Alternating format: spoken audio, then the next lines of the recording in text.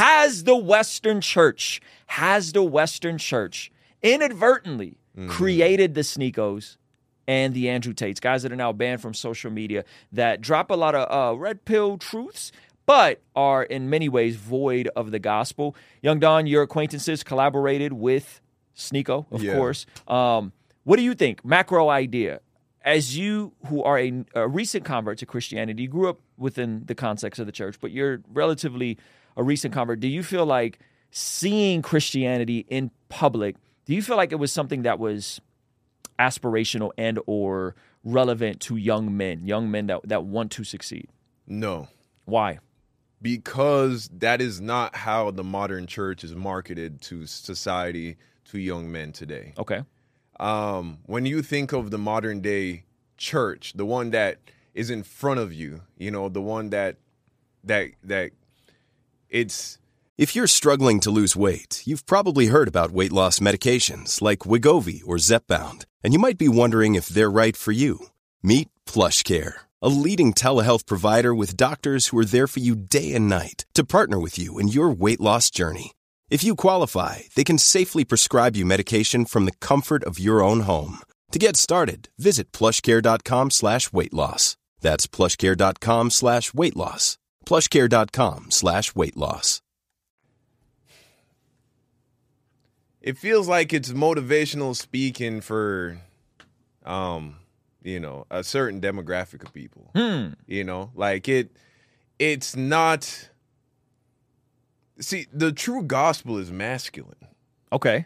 You feel me? The true gospel is powerful. Mm-hmm. And when young men hear the true gospel and hear the weight of the gospel, it has a sobriety to it and a weight to it that I think would appeal to a lot of men. And also a lot of the concepts preached in the red pill are preached in the Bible. Mm-hmm. Mm-hmm. The red pill is, a counterfeit. It's a counterfeit of the truth that's in the Bible. And that's really what it all comes down to.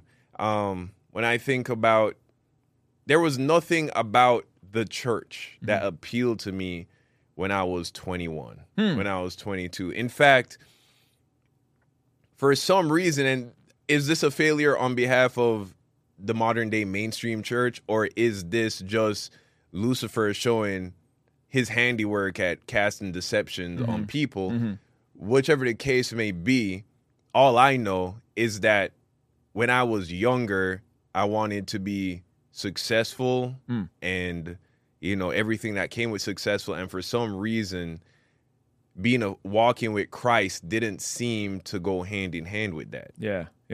You know what I mean? Yeah. It makes me think of the story when the disciples, and there was two of them specifically, and it happened on several occasions, and they would argue amongst themselves on who was the greatest in the kingdom. Yeah. And one of them, even one of their moms, steps in and starts talking to Jesus, the brothers, the brothers of Zebedee or something like that. And the mom steps in and is like, hey, can my sons have authority in the kingdom, right? Yeah. And so this theme keeps on happening in the gospel narrative. And what's interesting with Jesus is that as these guys are grumbling about who's going to be the greatest, about who's going to sit at his right hand, about all this authority they want, Jesus actually doesn't rebuke their desire for greatness. He doesn't go, like he told Peter, get behind thee, Satan, right? When Peter tried to get in the way of the cross.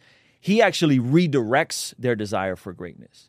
So there's some things that I think we have to completely rebuke and reject and say, no, this is completely worldly. This is not okay. Yeah. There's certain things we can receive, right? Like nutritional advice and science and there are different things like that, right? We talked about that on the podcast a bit. But then there are those things that I think have to be redeemed and redirected. And I think young men's ambition to be successful, to be capable, to be a provider, to be a protector, I think is something that we're intrinsically built with, but you're right, because of the blindness in this world, it can get distorted and perverted. And so what I love about Jesus is he says, he doesn't rebuke them, he redirects them. Yeah. He says, you guys that want to be great, become like the least of these.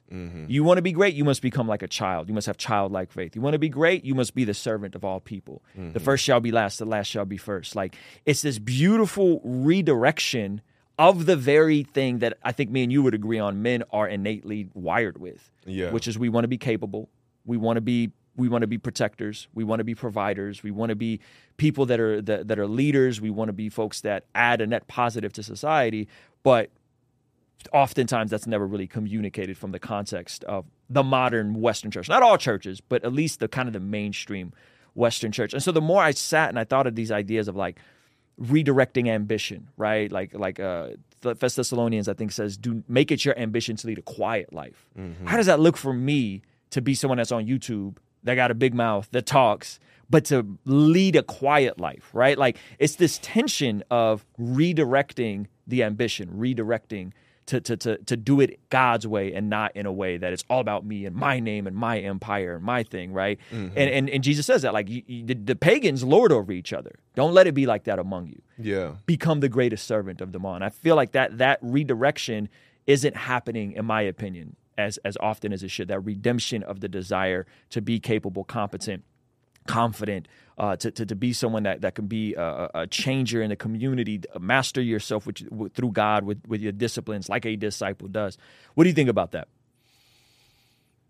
I definitely think that, plays a huge role. That definitely plays a huge role in everything that we're seeing today in regards to young men not looking towards a church in terms of guidance, towards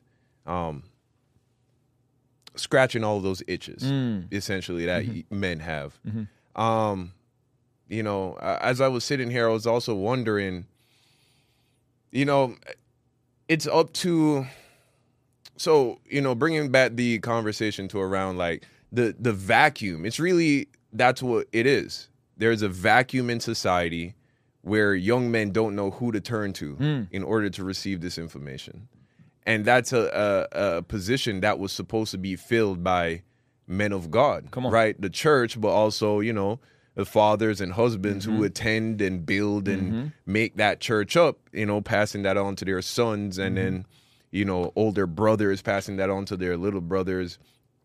There is a vacuum now that exists. And, looking back at why is that the case, and how much responsibility does church leadership have to bear to that end, to how much responsibility do need to claim for the fact that the state of things are such? I think that's a very good question that needs to be addressed. Amen. All right, well, let's address it. I want to play you this clip. Sneako and Andrew Tate talk about God. Mm-hmm. And I want to get your thoughts on this. I've seen this. I don't remember everything they say, but it's a very interesting way in which they describe God, which is different than I think how those of us who were born again describe God. But then I want to bring up Jordan Peterson said something that I really resonate with. He was saying that he struggles believing in God. And I was the same way as you, Andrew. I was an atheist for a long time. I grew up in the church, and then I rejected it for a long time. I didn't believe in God. And I think I found God from seeing all the evil that runs the world. Oh, absolutely. Seeing the demonic and satanic rituals that they do. That must mean in the inverse that God exists. Completely. Jordan Peterson said that it's best for him to encourage his followers to follow God because that's the best way society. So remember, we talked about that earlier, right? Like how sometimes evil is how people acknowledge that there is a good. If evil exists, there has to be a good. Right. So it's interesting that he opens with that. We just haven't. And to me, it was 9/11, seeing the towers come down and seeing the evil when I was in high school. I was like, yo, there got to be a God if evil exists, So he goes on to Jordan Peterson and this whole, and again, feel free to chime in if you want to. How he functions. So I am saying, I always tell my stream to follow God. I praise Christianity, praise Islam, praise Judaism because it's good. But I still struggle with the belief that God is the Father. How much do you really talk about God because you believe in it? And how much do you talk about it because it's the best thing for the 50,000 people watching to follow? That's a good question. But I absolutely and utterly believe. But I think that the way I view God is slightly different than a lot of people perhaps think of God. I don't see it. It's not a matter of reading the book and thinking there's a guy in the sky who's watching over you. I think that you can see God as an idea. Jordan Peterson's trying to tell his followers to believe in God because he likes the idea of the collective consciousness behaving in a certain manner. And I think that we know all of this is blasphemy. All of this is just like straight up breaking the first and second commandment in an egregious manner. Break it down. They're creating a God that suits their liking. And that's a problem. So instead of coming to the God of the Bible and saying, what is God's standards for me? I'm going to have this a la carte God of Islam, God of my own collective consciousness, whatever kind of floats my boat type of God, because it ultimately makes us good. Right. And you're saying that that's a breaking of the first commandment. Yeah, clearly. Yeah, that's interesting. That's an interesting take. I like it though. I think you're right. I think when you're repurposing God to be in your image, Yeah.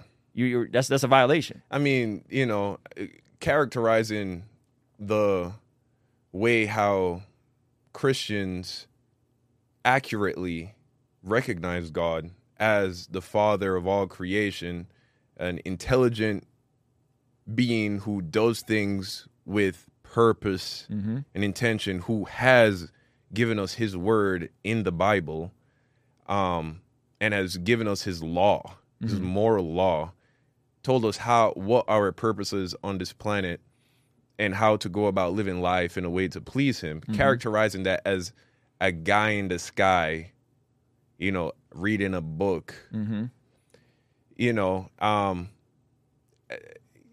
I understand, I can relate to being lost and talking about God in this new agey, just vague, esoteric manner. And that's what's very popular now, and that's what Andrew Tate's doing, and that's what Sneako's doing. It's a God with no accountability. It's a God that you made up. Yeah. It's a God you made up. And I can relate to it because I was once there. And Mom deserves the best, and there's no better place to shop for Mother's Day than Whole Foods Market. They're your destination for unbeatable savings, from premium gifts to show-stopping flowers and irresistible desserts. Start by saving 33% with Prime on all body care and candles. Then get a 15-stem bunch of tulips for just $9.99 each with Prime. Round out Mom's menu with festive rosé, irresistible berry chantilly cake, and more special treats. Come celebrate Mother's Day at Whole Foods Market. it's a problem. Yeah. It's a problem. Let me play some more of It this. happens, God within itself exists. If you have 100 people in a room and they all do good things in the name of God, well, then God's real, right? Because God's making 100 people act good and righteous. So you can't say God's not a real force. Whether you want to call him a person, a force, an idea, an inclination, whatever it is, God becomes a real thing. I know that if you act in a certain way, if you act in a godly way, the world is a better place. And by extension, God must exist. If you act in an evil way, then the devil must exist. Like you said, all the demonic, dangerous things they're doing in the world today. Does that mean there's a man underneath the ground covered in fire who's making them do it? Or does that mean that their collective consciousness pointed in a negative direction makes the idea of the devil itself a real thing? So I know that. I mean, here's making himself God.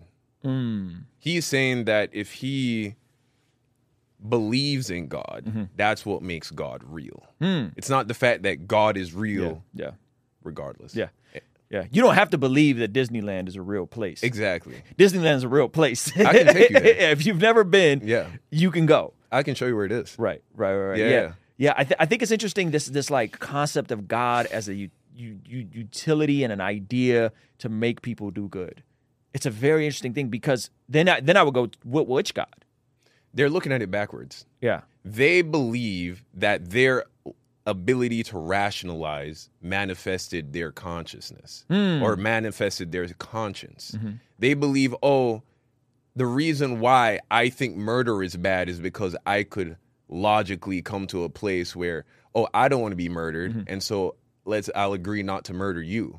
They don't recognize that, no, the whole reason you think that way is because God is real and he has written that that law on your heart. It's the objective, natural law of God. Exactly. Yeah. It's not that, I believe in God, which makes God real, and when people act in a godly way, everyone what do you mean godly? Who came up with that? What do you mean? Who came up with morally right? Right. It wasn't you. Yeah.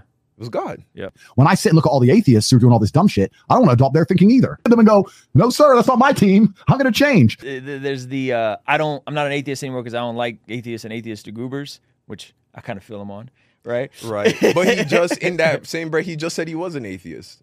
He did kind of, right? Yeah, he was an atheist, and now he's like, so does that mean he would have not liked to be around himself from a younger time because of his atheistic beliefs?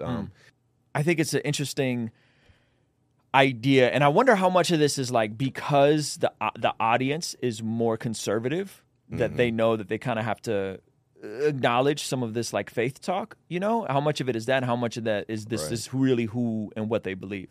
Yeah, no, definitely. If whether I can't say whether or not someone is being truly being genuine? Like, does he believe the things he's saying? It's possibly. I don't know him. Yeah. But could it be pandering? Most certainly. Who knows? You know. I don't know. Yeah. It's unfortunate. And I've made this same mistake as well. You know, but this thing that we have done, so what Christians have unfortunately done, we've given too much room. We've given too much room to like certain things. Like now, it's just enough to be conservative. You know what I'm saying? For us to kind of be like, all right, we on the same You're team. in. Yeah. You know what I mean? And it's just enough to acknowledge that God is real. It's just enough to acknowledge that gender roles are important and a thing. But, you know, and this is a mistake I made. You know, I used to look at a dude like Andrew Tate, for instance, and be like, things are so messed up now, I'll take this. Things are so messed up now in society. This is still way better than what mainstream's selling you. But I've come to the conclusion that no, we need to at the risk of disappointing people who like what Andrew Tate is saying because it leans more towards how they feel than what the mainstream is offering them. We still have to stand by we can't compromise the gospel, and we can't compromise the standard set by God in the Bible. Not in a judgmental, like, oh, rebuke this person way, but, you know, yeah. It's just because then if we show that, oh, this guy's in the club, and then he goes for it and talk about God just being an idea, did we do more harm than good by endorsing it? That's a good point. I think, yeah. I mean, well, first of all, I don't think we should be endorsing it. I don't think there's an endorsement of it. I think that I'm always intrigued with how much things that are echoed that I feel like, at least in my church circles, that we've been talking about this stuff for years, right? So like when I sat down with Rollo and he's talking about this stuff, I'm like, bro, we've been talking about masculinity in the church. We've been talking about these different things with regards to gender roles, with regards to, you know, men being the priest, provider, protector of their home. Andrew Tate was on Valuetainment and he talked about men want respect. Men have to have respect, right? And I'm like, best-selling Christian book of 2004 was a book called Love and Respect that basically says men need respect, women need love, and that's the way, like, is optimal for what we desire in a partner, right? So it is interesting to me in how so many of these things have been talked about, but just for whatever reason, it seems like the representation today with Christians in society today, right, is not the same as it was maybe 20 years ago, 15 years ago, right? Yeah. And I think that allows then the rise of the counterfeit, right? It's just close enough to the truth. It's like Impossible Meat. Yeah. Right? It's like Impossible Meat. Like it looks like meat. It kind of tastes like meat. Kind of. It even, you cut it open, it even has like some of the fake meats even have the thing. But when you really look at the macronutrient breakdown, it's soy and all kinds of weird stuff in that. And that's what it reminds me of. Like, it's like, man, it's so close, but it's so far. And also, when you look at why it's popular, it's popular because it also appeals to, you know, those carnal desires of the unsaved man. You know, with the Andrew Tate package, you also get, oh, this hundreds of millions of dollars. What color is your Bugatti? You know, Bugatti. Yeah, you know, the harem of women and all of these things. It's like, oh, you know, and then they throw in the God thing and. Yeah. You got any final thoughts, man? Bringing the whole conversation home. Do you think the church can do a better job at reaching and engaging young men? And the church meaning me, you, everybody, like the capital C church as well. Yeah, and that's really what it is. You know, when we talk about the church, you know, we tend to think about the building. Yeah, we're talking about ourselves. But we are the church. Yeah. And we do need to do a better job at, reaching out to young men, showing them the power of the wisdom of God, showing them the power of the Bible, leading by example, showing them that, this is the best way. Amen. Yeah. Amen. That God's ways are really in your best interest. Yeah, exactly. That God's ways are better, and that the best way to figure out, a lot of people have questions about my purpose, my season, what I'm supposed to do. If you can live your life God's ways, you will always be in God's will. So if you're trying to figure that out, what do I do in this relationship? Are you doing the relationship God's way? Or what am I going to do with my finances? Are you handling your finances God's way, right? And so I think sometimes we want the supernatural. We want God to whisper in our ear, turn left, go right. No. Are you living your life God's way in every area? And if you're doing that, then I think you're going to be all right.